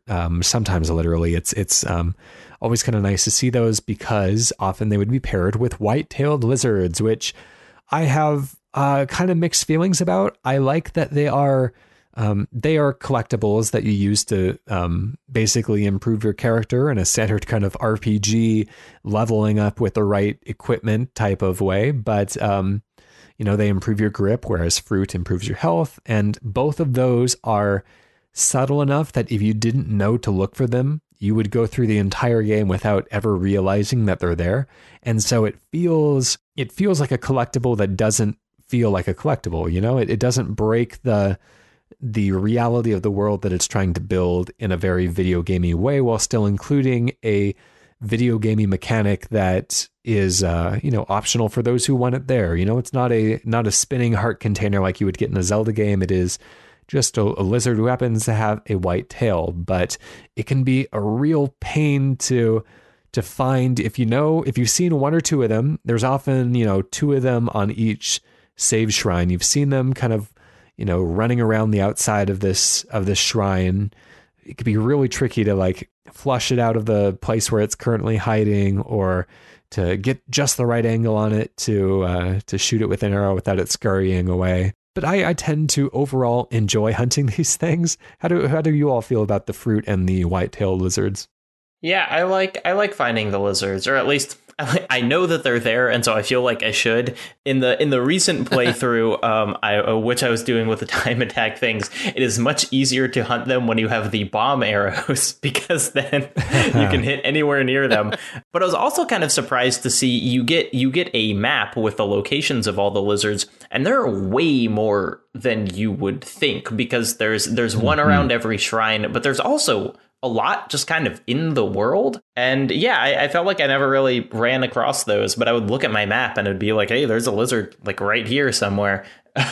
So yeah, if you wanted to, I think you could spend a very long time hunting all of these things down. So on every version of this game, my initial playthrough pretty much will always be, save shrine, let's find the lizard, usually to my own frustration, like really, really annoying because it's pretty difficult to do, and especially in the earlier versions where the control of the arrows or the harpoon, depending on whatever you're using, is just awful. I would much rather just play through the entire game because, of course, the other way to get grip is to defeat the Colossus. It took me a long time in the first game, not only to realize that these collectibles were there, but also to realize that I could charge my sword strike. I beat the first few Colossus with just pricking it with the little toothpick of a sword without charging it up. So that was that made a significant difference in how much I was enjoying the game when I learned that I could charge it. Let's move on to some of the graphics, technology, the art around this game. So we've talked about it throughout, but I just wanted to kind of open the floor to see if there were any more details in the aesthetic presentation that really stood out to you about this one. And then we can talk about some of the differences between the versions. Yeah, so straight off the bat, the UI is significantly better in the 2018 version than it was in the previous versions. Like, there's a really invasive grip meter in both the 2006 and the 2013 version. I forgot when it was, excuse me. That expands to like this enormous proportion when you've collected enough white tails or enough Colossus, and it's not a very elegant solution. But separately, you can also take away certain components of the UI to make it a much more cinematic experience. Yeah, I will say the biggest change, the most noticeable change, and the one that kind of makes me miss the original the most, because I mostly think that this is a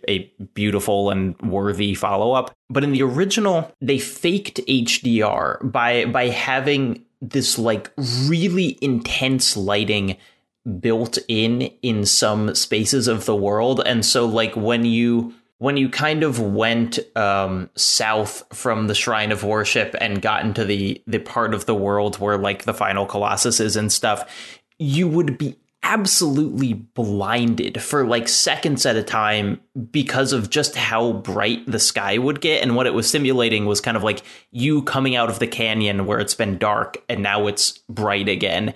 And it was this really kind of like hyperbolized effect, but it made the world feel really kind of intense and alien in a way. And if you play something like The Last Guardian, you can see that is still Ueda's style, that he deals with light in this just kind of like overpowering way. And this game has a much more natural take on light, which means that you don't really get those moments anymore. And so while I love I love the texture detail and I love all the little furs and everything that you can see, the way that light's been handled in this, where it's a more realistic version, does make me a little sad. I kind of miss it.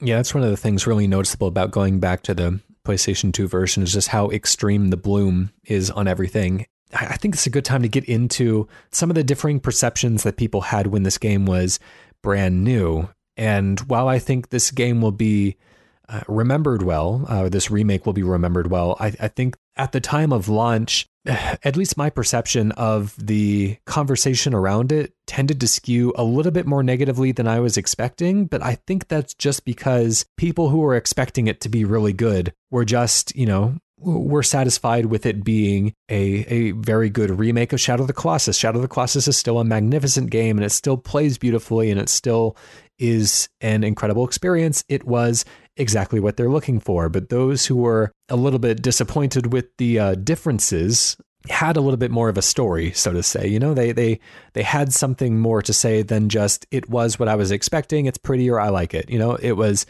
it feels like it's easier to elaborate upon the ways in which a remake may have fallen short, since it does tend to ride so closely to the original vision of the game. And so while I can't even begin to estimate the overall kind of proportion of people who really were pleased by the game versus those who were put off by the differences, and I'm sure even within the same person, there are those conflicting emotions among all players. But I think there was, at the time of launch, a unavoidable wave of skepticism from among the community.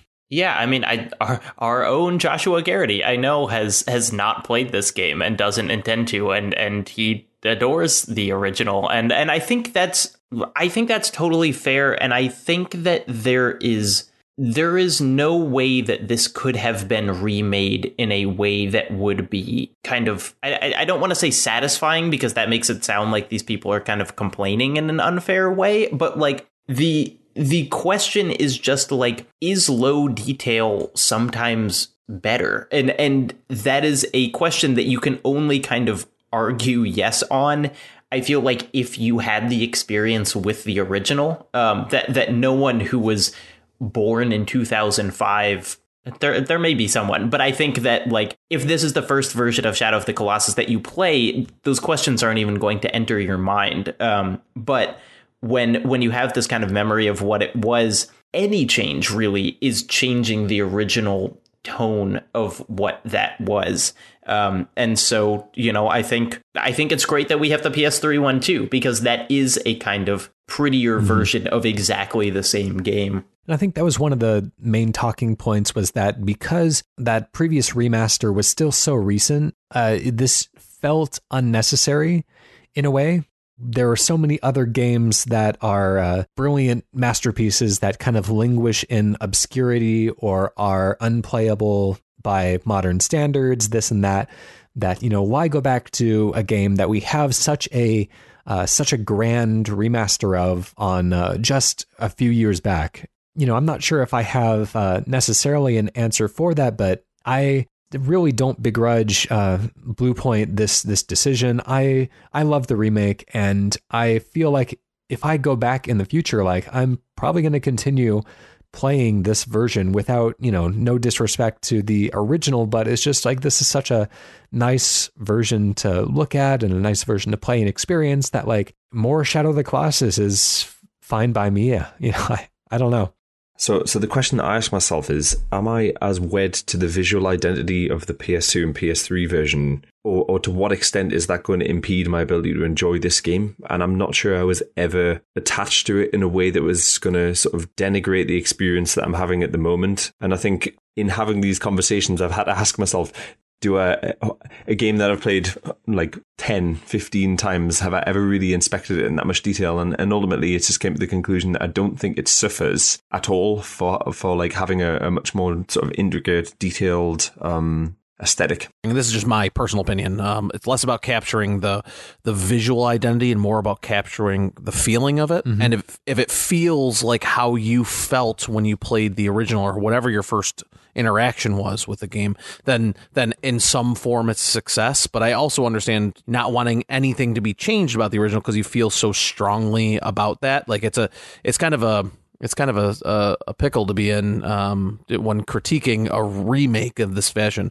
But the unfortunate reality is that it was probably a money-based decision where they looked at it and said, hey, this is a wildly popular game that is in need of some modernization and UI and controls and other things. So we think we can make a great version of it while also making one that will sell millions of copies. So that probably entered into the conversation a lot more than any of us would like to admit.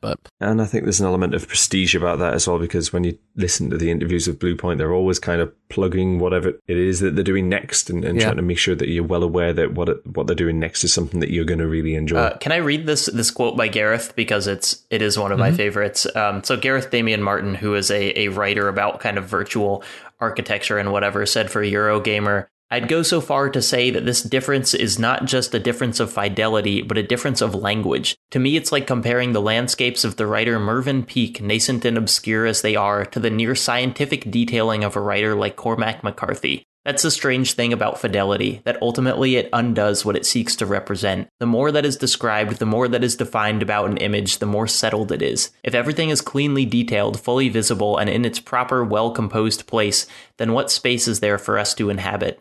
I don't know if I fully agree with that, but I think it is a absolutely beautiful way of kind of conveying what people who are more attached to the original than this remake are getting at. And I think that it's a difference of language is a really kind of beautiful way of putting it.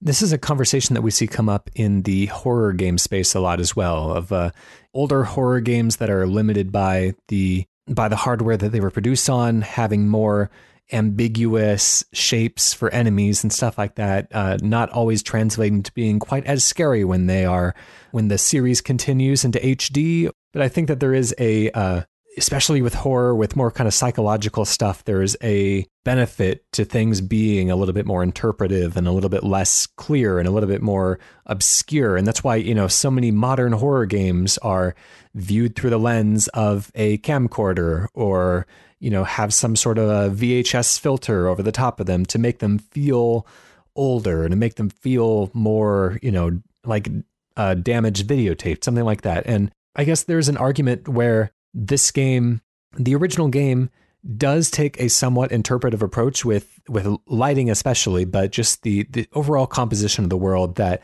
maybe would have translated a little bit more one-to-one if the remake ended up pursuing a more interpretive style or a more painterly style, maybe like Skyward Sword or something like that.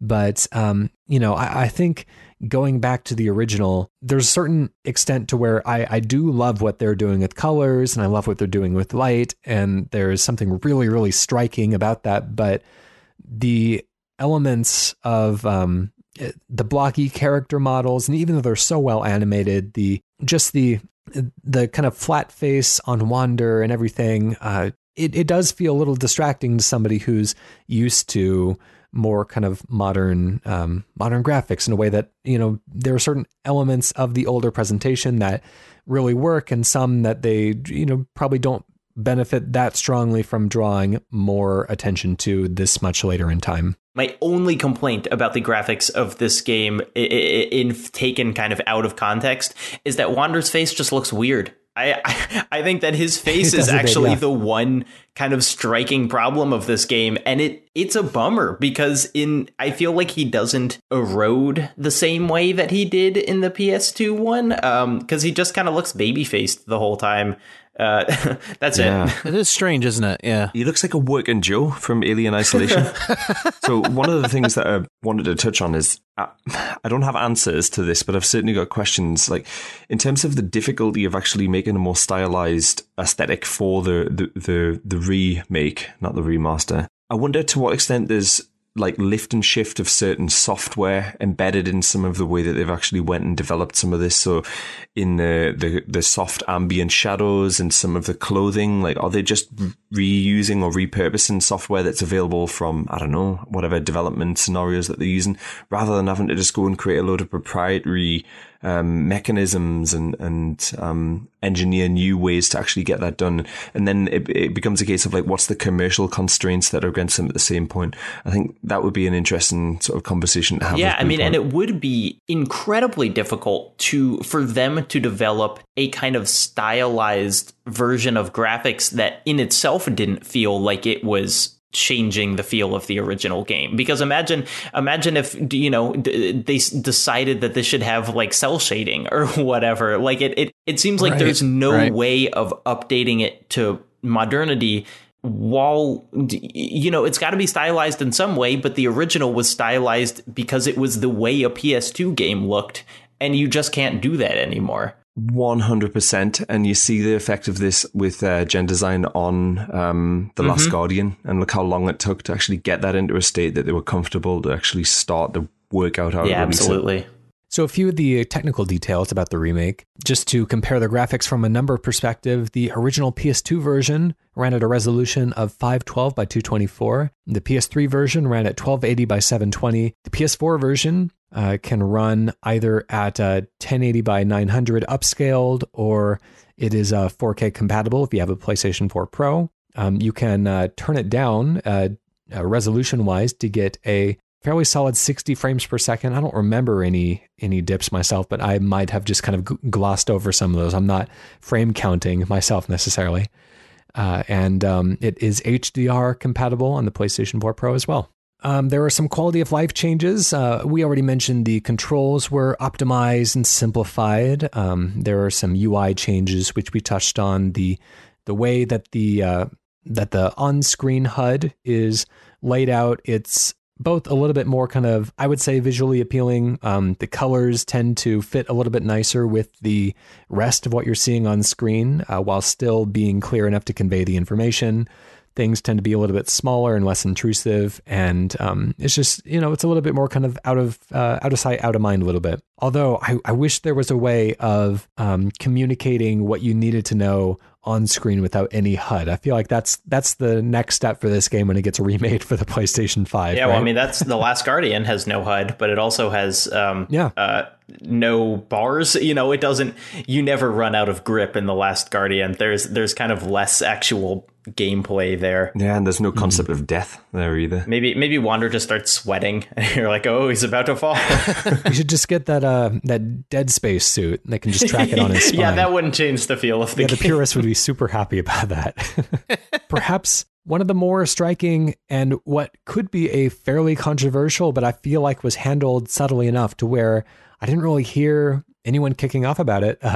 But there are hidden coins scattered throughout the world, which feels very video gamey. But again, it's so subtle that it really, like, unless you are looking for them explicitly, you might stumble upon one or two of the 79 hidden coins throughout your entire playthrough. Like, they're very well hidden, and they're really they're very non-intrusive to the play experience. So this actually is a reference back to some of the great secrets of the original release of Shadow of the Colossus. Jacob, if you want to tell any of the stories of some of these secret seekers and some of the great stuff that's been unearthed since the original game's release. Yeah, sure. So in short, and if you want to hear in long, I can show you a video. But in short, there were people who were committed to finding what they thought was a last secret in the original release of Shadow of the Colossus. And there was a mistranslated interview with Ueda where he said there's still one thing that had yet to be found. And so that involved just going to every corner of the world and doing everything that you could possibly think of in an attempt to kind of like trigger something, to find a 17th Colossus or to get a secret ending or something. And that gradually morphed into just kind of an exploration of the game space, because eventually people did kind of hack the game and were able to go out of bounds and see all of this cut content that's still kind of there. There's like a giant dam that's just out in the middle of the void that seems fully rendered and ready to like fight a Colossus on. And there's a ton of extra stuff. And they just kind of kept going on this original forum thread, which runs for like, 6,000 posts or something. And so when Bluepoint was making this remake, they did in fact pay tribute to those secret seekers. And maybe the most prominent is a guy named Nomad Colossus, who's been making videos on YouTube forever, kind of exploring the out of bounds areas and such. And when they were making this, they called him to the studio, and he didn't know that they were putting in these coins. But it was clearly a thing related to him and related to the secret seekers. And so then if you see in the credits of this game, under the special thanks part, there's a thing that says Nomad Colossus and the 79 steps to enlightenment.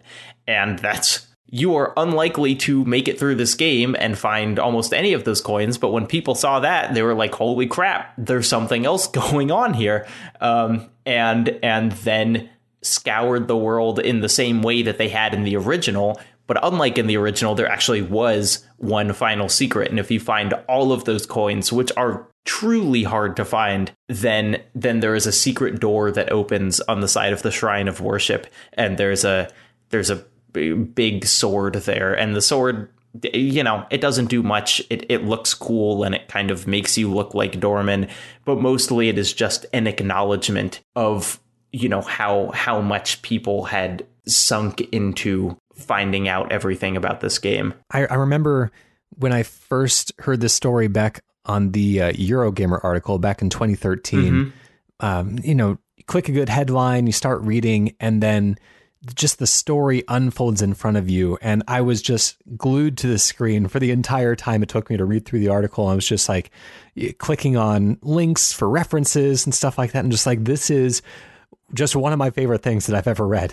And then, of course, last year, I think it was when Jacob published his video, which is such a great summation. It's a very watchable, very exciting way to get a really, really nice, really succinct summary of the story while watching accompanying footage alongside of it. It's just, I don't know, every time I hear this story, it's just so magnetic. There's something that feels so alluring because the game is such an enigma, because there is so much empty space that seems to be so intentionally designed, but holds nothing of, quote unquote value.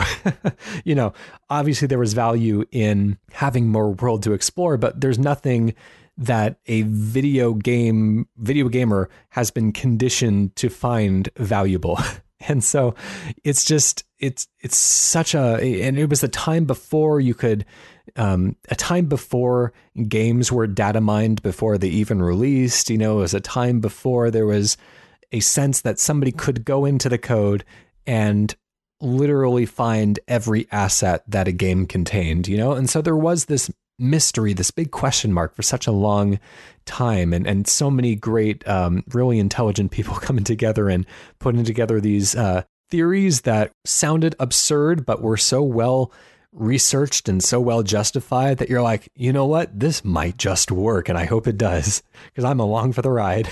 That's the thing, not to just continually to promote Jacob's video. In fact, this podcast is the first time that Jacob and I have ever spoken that hasn't been on a Slack, but I can tell you that I have recommended that video to friends of mine who have now gotten into Shadow of the Colossus and have played that, because it exemplifies and puts a focus on just the greatest part of video games, like the greatest part of a community coming together to look for things, and just the mystery and wonder of exploring a really well-crafted space, like that feeling of just feeling like there's something behind every wall, behind every rock, that everything was put there with a purpose. And it just does such a good job of exploring the reasons why we look for secrets and what and the rewards therein. And even if there is no reward, the reward that is just the intrinsic nature of exploring.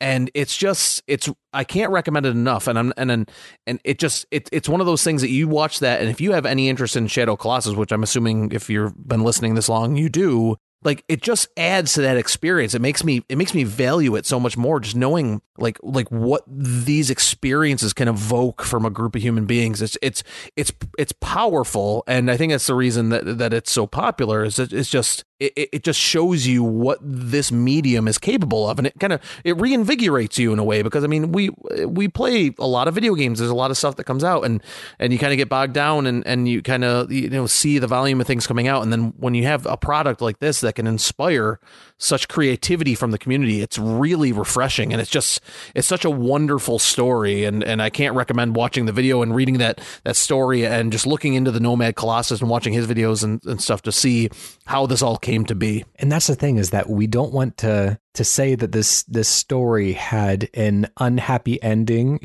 I think a lot of the things that people were expecting was maybe there's a hidden Colossus, because there were colossi that were cut from the game, and we can see them in early videos from the game or early concept art and stuff like that. But, people were, as people tend to do, they excite themselves and they shoot for the moon with like what could possibly be out there. But, as Jacob mentioned before, like when the layers were stripped back, maybe it wasn't the very specific path that they were going down, but there are incredible secrets to find in this game. And, maybe not things that really turn the entire game on their head, but just things that you wouldn't expect to be there.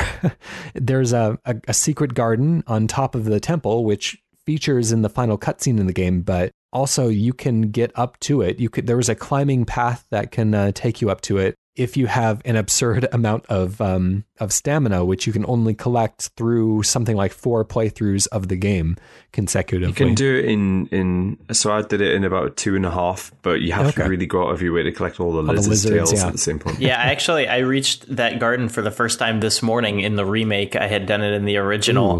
But yeah, you just need a lot. And also in the garden, there's fruit that shrinks your grip bar, kind of, I guess, just as, you could read some story significance into it, but also just kind of seems like a mean joke. Like, welcome up, and now it's going to go back down. Yeah, and from the garden, you can traverse the bridge, I guess. That's what it is, and go all the way over to the end where you buffeted away. That's my favorite part. Yeah, that you can run across. It takes about 10 minutes to run across the whole thing. I would say if anyone is interested in seeing more of this cut content, some of the real treats are these unused colossi. There's actually a pretty good number of them. I think there's 8 unused colossi that were planned for the game at some point, and some of them were more developed and fleshed out than others were, but really interesting. There was a devil, a griffin, a monkey, a phoenix, a roc, a Sirius, spider, and a worm that are, there's good repertoires of knowledge out there about everything that we know about them. There are people like Nomad Colossus that have speculated and have presented evidence as to where in the world that currently exists in Shadow of the Colossus these fights may have happened using like some of the colossi are seen in early videos of the game or cut from the final content, but they can still find some of the features of the environment that are in those videos to match the location where that video was filmed. And so it just feels like there's so much there. And I mean, if this game is ever remade again, I would be really interested if some of these cut colossi were put back into the game, like either as secrets or as a part of the main path. But I would love to see another Colossus developed at around the same time. And obviously they're cut for a reason, maybe they weren't working so well, maybe they weren't that fun to fight, but just like to know that there is more out there to some degree feels kind of magical. All right. Let's briefly touch on the music and sound. So the music is, as we said, fairly minimal in the actual traversal of the overworld. I think it only kicks in if you move to a more kind of cinematic camera or if you go into the map. But of course, the music is very prominent during these Colossus fights, which usually there's 2 pieces that'll play. One that is kind of a lower energy piece as you are trying to figure out how to get onto the Colossus in the first place, or shooting it with arrows and nothing else. And then a higher energy piece as you actually get onto the back of the Colossus. And, those always feel so kind of triumphant or scary. And there's just really, really emotional pieces of music, just really beautiful stuff. It's always super evocative.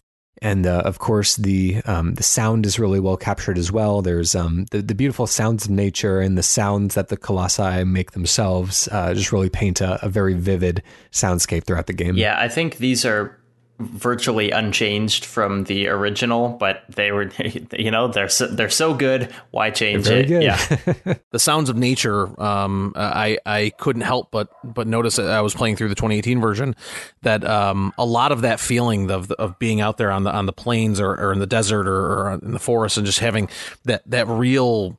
And we overuse this term in video game conversation, but like an actual visceral feeling. The definition of the word visceral, this feeling that you're truly out there, that's just been replicated by so many games that have come since. And I'll talk about this a little bit more in the conclusion, but it's that kind of lack of music and only the sounds of your surrounding to emphasize what type of area you're in, how alone you are, things like that. It's just something this game really kind of defined how music and natural sounds were used in games from that point on. Before we close out and move into the community feedback, I just wanted to note that Sony announced that a film was in production in 2009 with Kevin Misher producing, Seth Lockhead on screenplay, and Josh Trank directing, but nothing ever seemed to come of it. I don't know. I don't think it's been officially canceled. It's just one of those things. I mean, they've announced other directors for it since. Yeah. Like, why would anyone ever want a Shadow of the Colossus movie kind of is beyond me. But yeah, it's just like the BioShock movie and the Uncharted movie and everything else. It's theoretically been being made for a decade and just nothing's come of it. Well, with the positive reviews of the Sonic movie that's come out this week, why wouldn't you want to make can we get Ben Schwartz to voice Wanda? I want him to voice aggro.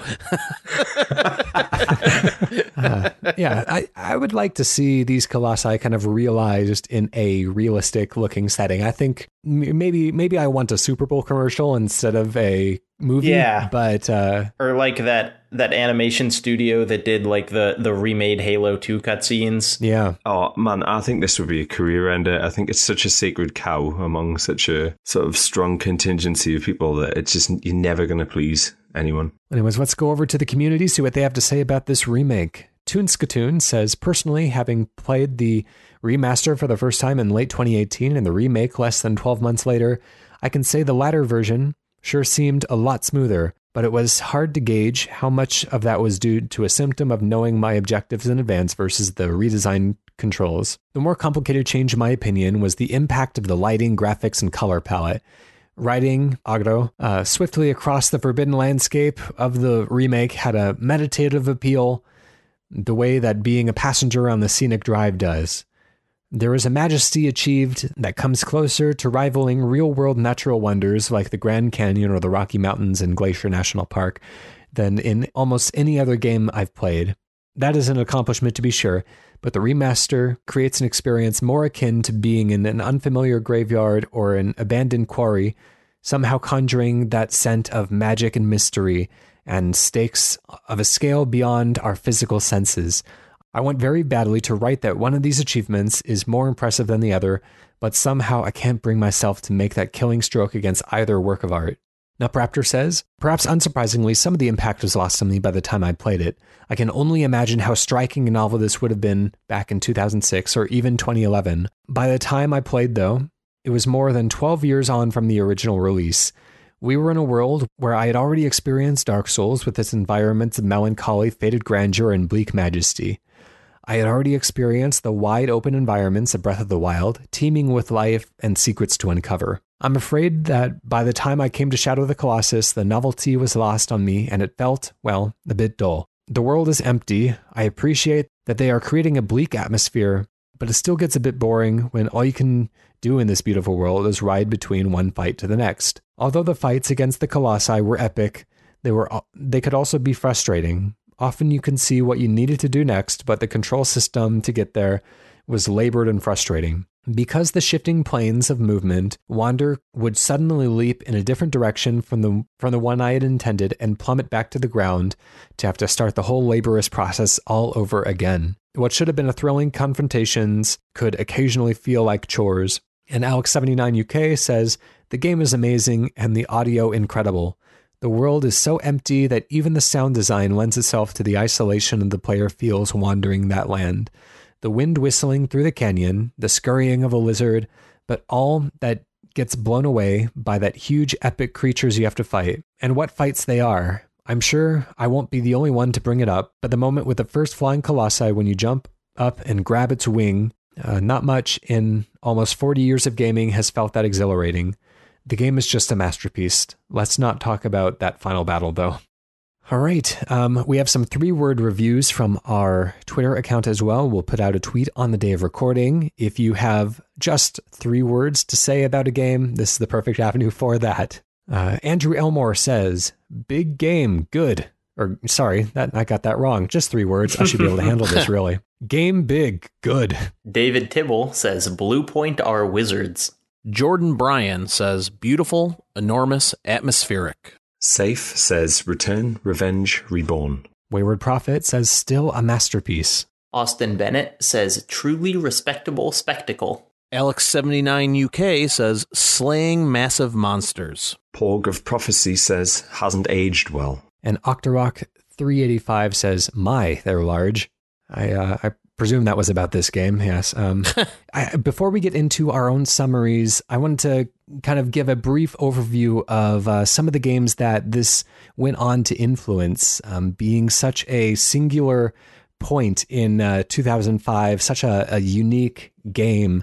Its effect can still be felt through today. Honestly, there's so many games that even now harken back to Shadow of the Colossus. I think there's some that take after it very directly, like the boss fights in the Castlevania Lords of Shadow game, that emulate the climbing on the monsters and striking them from their backs, or the kind of smaller scale fights from Dragon's Dogma that have a similar kind of grip and climb mechanic. There's indie games that have taken after the mantle, like Titan Souls and like the upcoming Pray for the Gods.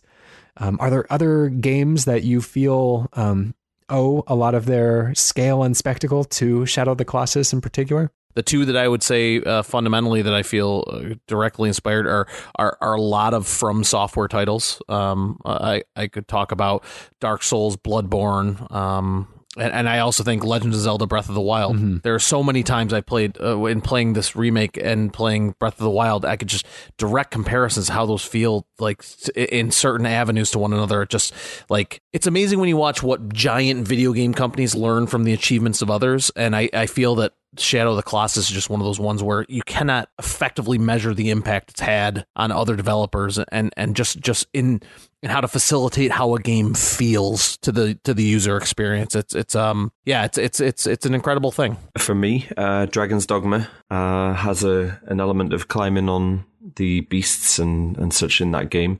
And although this game predates Shadow of the Colossus, the Monster Hunter franchise has moved in a direction that closely emulates some of the climbing mechanics that you would have on Shadow of the Colossus. And this is kind of a cheap answer, but play The Last Guardian. Because that game has clearly learned a lot from that game, and it's very different. But there are, the kind of wonders of scale and interactions between person and beast are really there, and it's just so interesting to see what Ueda and that team took from Shadow of the Colossus, because it's not necessarily the things you would expect. It's there is a lot of that DNA there, but it's not there aren't any black gouts of blood in The Last Guardian. It's a very different game. Right, let's move on to our personal summaries and whether we would recommend this version or the other versions that are available of this game. I'll start off by saying that I've been pretty consistent throughout the podcast. I really, really, really love this game. I think it's a masterpiece. It's a beautiful experience. I really can't recommend people play this one highly enough. I think that both the PlayStation 3 remaster and this version have their merits. I tend to personally prefer this version just because of a few of the control niceties, and I find the world really beautiful to look at. I think in both instances, even the PlayStation 2 version feels a decade ahead of its time. But, I think that this game and the work that Bluepoint have done on it is just so singularly beautiful that it would not be a jarring leap like going back to the PlayStation 2 version might be for modern players. So, definitely play this PlayStation 4 version. Maybe it'll even be touched up and running a little bit nicer when the PlayStation 5 comes around. I am curious to dive back in there, and maybe it'll boost the frame rate further. Who knows? But, play this version. If you're curious about the original version of the game, the PlayStation 3 remaster is terrific and really worth experiencing as well. I'd say if you have access to the PlayStation 3 version, you can probably skip the PlayStation 2 original, just because the PlayStation 3 version really kind of holds everything that I really appreciate about the PlayStation 2 version, while foregoing a lot of the technical difficulties of the original in its frame rate and resolution. How about Rich? So you might not think this is based around some of the panels that I've been involved with in the Cane and Rinse podcast, but usually one of the things that I struggle with is that I have a generally quite tepid reaction to some stone cold classics. So I want to say this just to preface my thoughts on the whole 3 of the Shadow Colossus games. I think it is one of the most exceptional games that's ever been made. I think it's shifted the paradigm of the entire gaming industry since 2006 or 2005, depending on whichever region you're on. And for me, it's been an incredibly formative game. Like, I think a lot about some of the metaphors that are in the game, and I can sympathize with Wanda as an individual and some of his ambitions, as well as the actual duality of the actions that he's taken. I think this may sound like a reductive observation to make, but I don't think it's any worse or any better than the original title. It just feels like an extension of what was created at the time in a more modern version with some of the niceties that you would expect to come along with that. It's obviously clearly more accessible than the PS2 version at the moment, and it's less difficult than the PS3 version, especially if you want to do things like time attack. What the PS4 version, however, has is an incredible photo mode, which for me is going to be something that I'll use pretty much throughout to try and capture some of the memories that I would have never been able to on the PS2 and the PS3 version. All right. And Brian? I think I have a little bit less to say because I had not played the PS2 version, but as a player of the PS3 remaster and now the remake, I just think that this is just such a good example of how to correctly do a remake. And it's very easy for me not to say that as not being a game developer. I don't know the resources and time and development costs it takes to do a remake like this, but it's just it seems to just capture the spirit of the original so well, to the point where I think that, Ryan is absolutely right that if you want the truer original form, you can go back to the PS3 or the PS2 version. I don't think you're missing out on anything by playing this PS4 version. I think it's one of the most visually striking games I've ever played. I think it evokes an emotional reaction out of me that is not easy to get for a game. And I just think that to be able to play one of the all-time greats on the current generation of console at a visual fidelity that's as high, it's an experience, it's an opportunity that especially if you've never touched the Shadow Colossus game, it seems like you'd really be missing out on an integral piece of the video game puzzle if you didn't give this one a shot. The game won't be for everybody, I know that, but it seems like if you care about the history of video games in any way, shape, or form, that this is something you would at least need to get your fingers on at one point or another. And I think the PS4 version, this 2018 remake, is just such a stellar game. I don't have high enough praise for it. Right. And Jacob. So as I said at the beginning, the concept of a Shadow of the Colossus made on current gen systems was something that I had literally dreamed about. And you know, I remember thinking, what if they made a Shadow of the Colossus that looked like this when I was playing like God of War 3? And you know, I said it again when I was playing Breath of the Wild and all of this. And so seeing this, just the trailer for this come out, was an incredibly exciting moment for me. And I think that the game more or less delivers on everything that I wanted, but also solidifies that what I liked about the game was not really how it looked. You know, that this is an unbelievable achievement of graphics and lighting and technology and everything else. But I really get the same feelings that I got from the PS2 one. And so I think the reason that I'm most glad that this exists is just that other people get to play Shadow of the Colossus now, and people who might not be interested playing a 2005 video game can play this now and feel what I think is still a just exceptional and unique story told in this medium. You know, we talked about how many games have been influenced by Shadow of the Colossus, but I still think that it's interesting that there's nothing that makes this game obsolete. Nothing has done the Shadow of the Colossus thing so much better that there's no point in playing it, because this is just such a singular experience. And so I love that there's a pretty remake. I like that the barrier of entry is lower for people who want to enter. For me, I think the PS2 one will always be the true Shadow of the Colossus that feels like what Fumito Ueda wanted to make. But I just couldn't be happier that there is a whole new generation of people who gets to experience what is probably my favorite game. All right, that's sounds like a pretty resounding yes if anyone is on the fence about whether or not to try Shadow of the Colossus after all these years. And maybe we can revisit Shadow of the Colossus in another 9 volumes of Canon when it's remade again for the PlayStation 6. But for now, it remains for me, Ryan, to thank Jacob, Rich, Brian, as well as our community correspondents, and invite you all to join us again next time in issue 407, where we mellow out a little bit with Super Mario RPG Legend of the Seven Stars.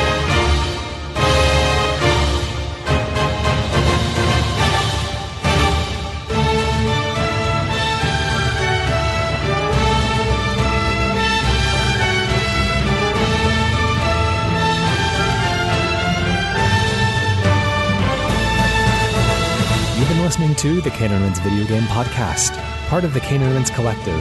Support us for just $2 per month at patreon.com/Canonins for early, extended, and exclusive podcasts. Find us on Twitter, Facebook, Instagram, Twitch, YouTube, and our website, canonins.com.